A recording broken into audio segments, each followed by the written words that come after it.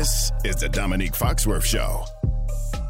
All right, back with another bonus episode, nameless bonus episode with everybody's favorite author, David Dennis Jr. The Movement Made Us. Great book. I'm working my way through it. You should do the same. And you're author of a new podcast coming out soon, correct? Yeah, we're working on it. It's not till next year, so we got a little. Oh, it's top secret. Okay, gotcha. Total top secret thing that we got going on here, which is why I probably sound a little bit better to everybody. We're a little bit more official right now. Oh, so nice. Yeah. Nice also, equipment. today's my dad's birthday. Speaking of the book, so shout out to my dad. By the time you guys hear this, which one is it? It is. He's 82.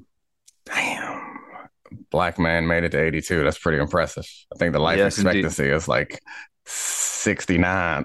70. Yeah, he's like a whole teenager above the life expectancy. Yeah. So shout out to Dad. Happy birthday to him. Yeah.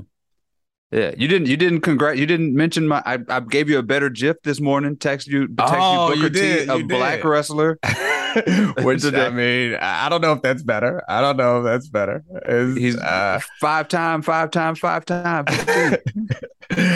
So I was out of wrestling by the time. Like I know who Booker T is, but I was out of wrestling by the time Booker T was around. I assume he played on racial tropes because wrestling, but I don't know. Was Booker T a legitimate black wrestler, or was he like performing some version of blackness that was uncomfortable? So he had to get through the storm first. He had to get through the storm of he was originally walking out with a colonel. I forgot colonel's name, but they were supposed to be like in chains coming out to the ring. Oh no! With the white guy bringing them in, they were supposed to be. He did start as GI Bro. No, but he made it through. We got King Booker out of that. We got world championships out of that. We got some greatness. It's all about the racist tropes we meet along the way. Had to pay them racist trope dues before he could be something else. All right, what you got for us today, man? This is about not racial tropes at all. It's about your brother and your fraternity of former NFL players. Somebody who, because of that, I'm sure you love deeply and dearly, and will support no matter what. Somebody here out in Georgia, his name is Herschel Walker, who had his first debate last week. He didn't show up to the one over the weekend, but during the debate, he wanted to make sure that he was not impersonating a police officer, so he pulled out a badge that looked like it was from the Dollar Tree to show that I have worked with police officers, which I think is his direct quote. I can't. So the Herschel stuff is like every emotion or every negative emotion, because like it feels like he's being used. Mm-hmm. It also feels like someone who's used to the spotlight has been out of it for a long time and is like willing to do whatever to get that attention. And I mean, also maybe he believes in some of these he's doing, but it feels like the Republican establishment is very much saying like, we just can't lose this seat. Like we recognize that this guy is not a serious politician, and then put on top of it like the brain injury stuff, his son being upset. Like this is so like all types of sad and uncomfortable and also funny at the same time. I don't know how to feel about it. I have a couple friends who obviously played at Georgia, and the same way you were taking shots at me, oh yeah, they get texts all the time. Get your mans Herschel. Yeah, I mean, it's all the bad emotions. Like I try to, there are real serious stakes here. Like the idea that Herschel Walker is almost neck and neck with like an actual competent human being is baffling to me. That, he has run on very strict abortion policies. And then there is a new baby of the week. There's an abortion of the week for Herschel Walker and a new child of the week every time, let alone all the domestic violence things. His own son is saying that they had to flee from him. And this dude is still, in this thing, which is really depressing for a lot of levels. And, they are also playing into this football hero. Like, they are playing into this dude. Like, that cannot be taking you that far. Like, you know what I'm saying? Like, football cannot be doing that. Name recognition goes a long way, and he's a recognizable name. But it seems quite clear that the ugly parts of politics are like no longer in the back rooms, and everyone's very open about, yeah, we just can't lose this seat. We don't care what he says or what he does, but like we need this seat, and that's really unfortunate to get to the point where it's no longer about putting someone in a position that could help even you, let alone other people, but like right, whoever. And I'm not a Georgia resident. I actually got text messages because I lived in Georgia for a little bit when I played for the Falcons, telling me to register to vote. And it's like, I don't know where y'all got my number from, but I ain't been in Georgia. And I mean, damn near a decade. No, they are texting everybody. I get texts, and then what they're doing is they're texting me from my Mississippi, like a Mississippi area code, and they're like, "Hey, just making sure." And it's like, yes, I'm doing this. Like, whatever you need, please. Mississippi. Speaking before we go, I learned this over the weekend. Do you know where Ole Miss got the name Ole Miss and why we don't call it University of Mississippi or Mississippi University? Well, Ole Miss, it was a black guy was the mascot, or it was based on a black guy who I believe was blind, which is what Colonel Rev, the rebel, was at Ole Miss. There is a long history of nothing good happening from Ole Miss, which, by the way, shout out to them. I'll be at the University of Mississippi next week reading my book, so that'll be interesting. But like growing up, Ole Miss was Go ahead. You are a traditional adult man. When you don't know the answer to a question, you can't just say I don't know. You just throw some other facts out there that nobody asked for. But I just Googled it to make sure that I wasn't wrong. The term originated as a title domestic slaves used to distinguish the mistress of a plantation from the young misses. So that is how they got Ole Miss. University by name Ole Miss was first used in 1897 when they won a contest for suggestions of a yearbook title. Yeah. Go. I mean, and I still call it Ole Miss. That's how I grew up calling it. Yeah. So I'm trying to like change that, but it has always been a terrifying place. It's about 3 hours north of Jackson, so I was never really there. I went for a couple of things that I was supposed to go visit to maybe go to college there, and I was like, absolutely not. I was always confused on how they would get any high profile black players while they because part of the visit to any team is like you go to a game, and I don't understand how you go to a game and they're waving the Confederate flag and call themselves the Rebels, and a black player with some options walk out there and like, the place for me? This is the place for me. But I guess there's probably a lot more to it than just that simple look. But when I was going through the recruiting process, Ole Miss wasn't recruiting me, but I just remember thinking like, how does anybody say yes to that? Yeah, they did.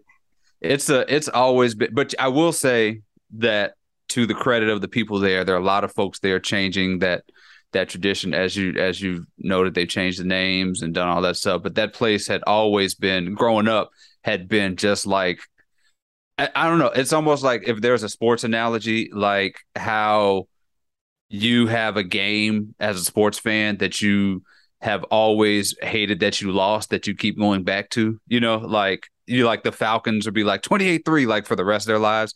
Like Oxford growing up was always like the Civil War. Like we could have had that, like that's how I felt about Oxford. Like there was a longing, like a wish that they had that one back. And, it was always terrifying. But like I said, I'll be there next week. There are a lot of folks there I trust who are, turning things on the right path. But yeah, there's a lot going on at Ole Miss. And let you go on a positive note. What professional football team do you root for? Or do you root for one? So I've always been a Saints fan. I was born in Louisiana, raised in Mississippi. I know you played for the. No. I wanted to end on a positive note. And that's absolutely not the wrong question. That's absolutely not a positive note because it's down bad in NOLA. Everybody's hurt. Uh, and Jameis Winston is not that, not the guy. Does It's Davidson bad. have a football team? Davidson has a football team, which And is they doing. won this weekend, right? I believe so. Davidson football has been traditionally doing well the last few years. But obviously, I hang my hat on our basketball team and our NBA prospects, the people who've come out and been played in the NBA from Davidson. Your buddy, your best friend, Oh yeah, Stephen Curry, double no zeros. titles. Yeah, so that's what I try to ignore football season, especially now. But the Saints, like the Saints winning the Super Bowl in 2009 was like one of the top 7 moments of my entire life, and I Great. will hold on to that forever. 7's a weird number. We'll have to get your top 7 moments next time. I just want the top 7 moments of your life next All time. right, So I got it. work it out for me. All right, brother. 4 of them Appreciate you. involve cinnamon rolls, I think. So, All right, man. Appreciate you. all right, brother.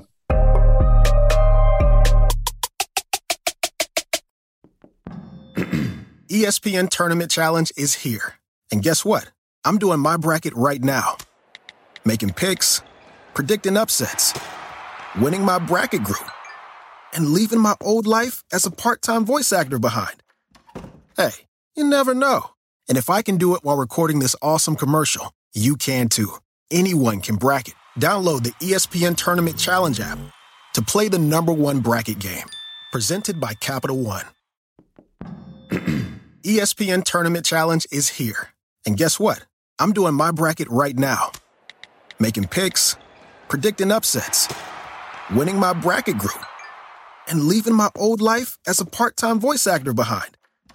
Hey, you never know. And if I can do it while recording this awesome commercial, you can too. Anyone can bracket. Download the ESPN Tournament Challenge app to play the #1 bracket game.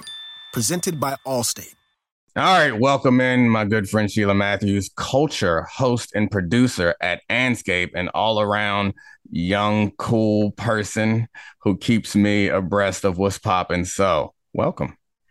Thank you. I like the young still. I turned 27 recently, so I feel like I'm knocking on 30, so I don't.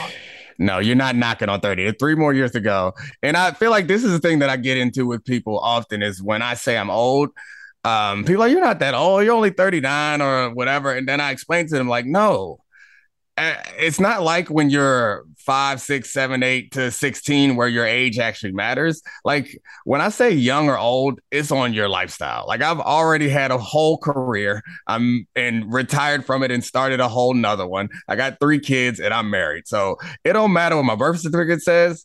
I'm old and you are young, unmarried, no kids, and like 27. So yeah, you're young as hell. Your life is young as hell and cool as hell. You know how I know that is how far in advance do you have to plan anything that you want to do? Like you could up and do something tomorrow. Not me. That's 2 weeks of planning. I can. I can like do something in 30 minutes if I wanted to. I have not even a pet. Like I have nothing. It's just me. That's so young and outstanding. All right, so what you got for us today, youngster? We're gonna talk music because that's what's been happening for the last week. Everything involving music has been trending on Twitter. So let's start with Drake and The Weeknd. They're not submitting for the Grammys this year. They're over it. They don't care about the recognition anymore. Yeah, I mean, okay, the Grammys have been problematic for a long time for a number of reasons. Like I always, obviously, I grew up in the 90s and when hip hop was starting to like really take over. And the Grammys was not recognizing anybody and also recognizing the wrong people. I feel like, was it a couple years ago when Macklemore won over Kendrick Lamar or something like that? It's just That had to be like a mess. miscount. I don't know what happened. Like I honestly lost faith in the Grammys when Return of the Mac never won because that's the best song in the history of songs to me. So when that never won, I'm like, is this really an institution I can support? I don't know. Does it matter? So I guess Drake and The Weeknd don't need the Grammys at this point, but are the Grammys still like, I mean, they have to be. There's still something that like if you win a Grammy, being a Grammy award winning artist, like your touring fee or whatever has to go up and you probably get more streams. So I guess they don't care, but I'm a young artist. I want somewhere to go. Is something replacing the Grammys? Honestly, probably not. I haven't seen anything replace the Grammys. A lot of people don't show up to award shows in general, but I do think this is a bold move coming from people who are very established in their career. Like, we let Drake get away with a house music album. At this point, like, he doesn't need the Grammys. He doesn't need much. He's Drake. He's already established that. And the same for The Weeknd. He's on the Super Bowl show. So, like, do you really need a Grammy? Probably not. But to your point, the younger ones do. It helped Doja a lot once she was seen on that stage and seen on that platform. And it kind of gives you some notoriety. So I get it, not supporting it because they don't support us. But A Super Bowl show. I like how you didn't call it the halftime; you just called it the Super Bowl show. Um, and B, how do we feel about Doja right now? Like I've heard a couple things about her that suggest that we don't like Doja anymore. Is that are we still anti Doja? Are we pro Doja, or we just ignore her? How do we feel about her? I can't quite keep up with cancel culture. I will admit, Okay. Doja has had some interesting moments in the past. Well, But I just think speak for you. As a Doja fan, because I'm just going to copy the things that you say and say them to in front of my daughter, so she thinks I'm cool. So, um, do you like her music, or is I love her music. She's okay, unapologetic cool, as a person and in her cool. music. She's a crossover artist who I can't quite pinpoint. Is she a rapper? Is she a singer? Is she a performer? She's all of the above, but we love that nowadays. Okay, cool. If you like Doja, then I like Doja. All right, what else you got for me? Usher, at his birthday party, he brought all the stars out. He serenaded Issa Rae. That was a fun video to watch because she's married and she was looking like, oof, this is only like 2 years earlier. But aside from that, he gave Chris Brown his flowers on stage, calling him a legend, which made me think, what makes people legendary in this new generation of music? Chris Brown's earned, yes, every title aside from some mistakes that he's made. But what do you think makes these young artists legendary? Yeah, that's a good question. I mean, I think it's just you can't be a young artist. You have to. I think part of being legendary is like the longevity. I think is it, and I think that's what Chris Brown, I guess, if he gets it. So I've never been a big Chris Brown fan, and obviously, like he beat up Rihanna, which was awful. But I mean, the talent is undeniable. It doesn't. You cringed when I said I never been a Chris Brown fan, but I feel like it missed me. I was too old and also too Um, too masculine to be like, because I feel like Chris Brown's early career stuff was like aimed at like teenage girls, right? I mean, kind of. His first album cover was like straight out of Harlem Nights. Like, I think he had that mix. Oh, It was aimed at teenage girls, but some of his music was a little, I feel like the men could relate. It was about falling in yeah. love, being Probably. I young. think I just missed it. Like there's a lot of culture that I just missed because I was like focused on football, I guess. But yeah, I think I was also just like yeah, when I was going to the club back when I was like in my 20s, there was a lot of Chris Brown playing and a lot of people trying to imitate his dances, right? No, I'm wrong. Did I make that up? I mean, I wasn't old enough to go to the club when you were, so I don't quite know if Chris Brown was playing in there. Don't rub it in. Let me see. Let me Google this. Chris Brown hits.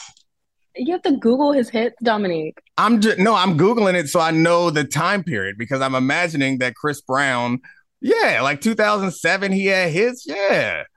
2011, yeah. So Yeah, I was like 2005, 12 then. yeah. So that's what I'm saying. I'm saying it's not weird for me to say that Chris Brown was had some club bangers when I was young, and the longevity I think makes you a legend. It's one of those things. It's a surprise that we don't have as many debates because it's like a sports debate, where there is no real answer. That's because fair. the word is arbitrary. Like, what is a legend? What is a all time great? Who's the goat? Like, there's no right answer. So I think the longevity, and then his last album, just like his last effort, just flopped in general. Don't no no no. It's some No. hits on there. It's some Whoa, hits. I'm It's not asking if long. they're no. They're not. They can't be hits. They can't be hits if it flopped. It did okay. He releases too many songs. That's his problem. Like you really can't go gold, platinum, silver with 50 tracks. We're not listening to that. But like the first five, they're pretty solid. Okay, cool. All right, enough Chris Brown. You got anything else for me? Yeah, Meek Mill sounding like he was Oh. at Def Poetry Jam, but it was really Robert Kraft's wedding. I'm so confused as to Oh, what happened. that wedding in general seemed like I mean Tom Brady showed up even though he had a game in a couple of days. Robert Kraft is I guess doing with what any rich billionaire who's single would do is marrying way out of his age bracket, which I'm not here to judge. I'm not here to judge. Love is love. Who am I to say that you can't find love with a multi-generational gap? Nothing wrong with that. Good for you, Robert. He's a good dude. I mean, aside from that, all those bizarre happenings you mentioned, Meek Mill accompanied by Ed Sheeran. And did you see it though? It was like a spoken word that goes into dreams and nightmares. And I'm like, who picked this? Like, who approved this? Yeah, and Meek, like the Eagles Super Bowl, like Meek was like the soundtrack of that run, which the Eagles beat the Patriots. But I guess Meek's relationship with the Crafts is like through the prison reform stuff and through Michael Rubin and like all that stuff. So I guess it is a weird thing to be like, someone had to ask him to do that, I guess, because that's what I'm more interested in is how did this come to happen? Because I assume that Meek Mill has a good enough judgment to be like, nah, I don't want to do this. So they have to pay him.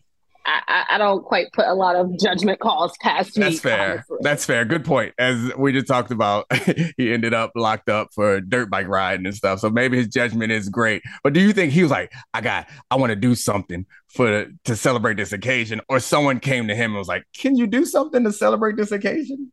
I think, you know how it's like you're at somebody's party or something and they're like, remarks? Does anyone have remarks? And no one stands up. So they start tapping people.